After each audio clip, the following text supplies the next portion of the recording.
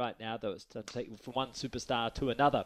And John Grisham has a new book out. Catherine Rains, our book reviewer, has been reading the -- New York Times bestsellers latest. It's called Boys from Biloxi. Kia ora, Catherine. Tell us about this. Morning, Jack. So this is set mainly during the 1960s and 70s, and it's this family drama that spans generations and decades.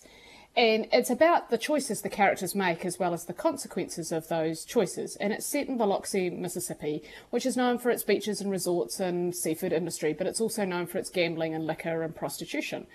And the book's centred on two families, the Malcos and the Rudys, both who descended from Croatian immigrants and decided to settle in this Mississippi fishing community.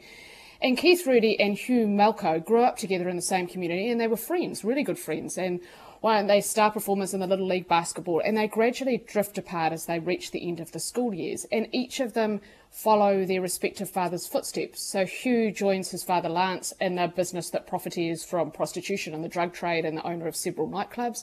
And Keith, on the other hand, is almost completely the opposite. He pursues this legal career, who's inspired by his father, who was this very upstanding citizen and honest lawyer, and who makes his life's missions to take down all of these illegal establishments and the bosses who control them.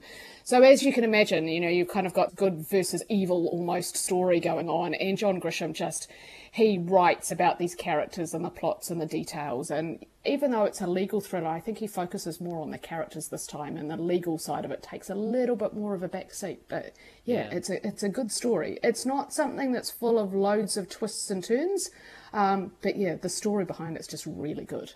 Okay, great. That's Boys from Biloxi by John Grisham. This next book has a pretty remarkable title. It's by Jeanette McCurdy, and her book is, quote, "I'm Glad My Mum Died."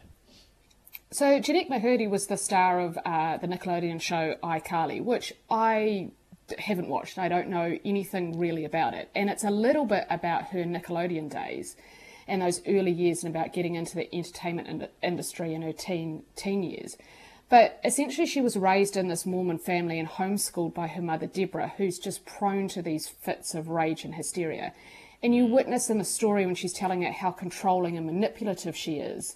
And, violations of privacy. She carries out body inspections on her daughter, and she polices her food, and, which later leads to McCurdy having an eating disorder. And she just guilt trips her daughter into anything really. And to placate her volatility, Jeanette always just acquiesced really, and she did whatever her mother demanded of her just for a quiet life almost.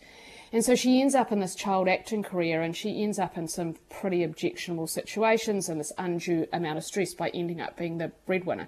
And of course she hits the jackpot with iCarly, and that still doesn't appease Deborah and the exploits in the entertainment industry and the just overwhelming realities of being a public figure at such an incredibly young age. Yeah. And she eventually turns to alcohol and becomes involved in some toxic relationships of her own. And after her mother passes away and her latest show shut down, she distanced herself completely from the entertainment industry and seeks some help, which ultimately results in quite a different understanding of her life and what's happened to her. And she writes in this really matter-of-fact way, and I found her really non-judgmental and quite unsentimental, and she doesn't vilify her mother, and she doesn't blame other people or take the opportunity to blame other family members, but it is a really heart-wrenching read and really compelling and very candid. And yeah, I thought she told an incredible story, and I can see why she named her book the way she did. And yeah, it's really that reflection of her childhood, which, to be honest, I don't think is any childhood that you would wish on any child. Sounds amazing.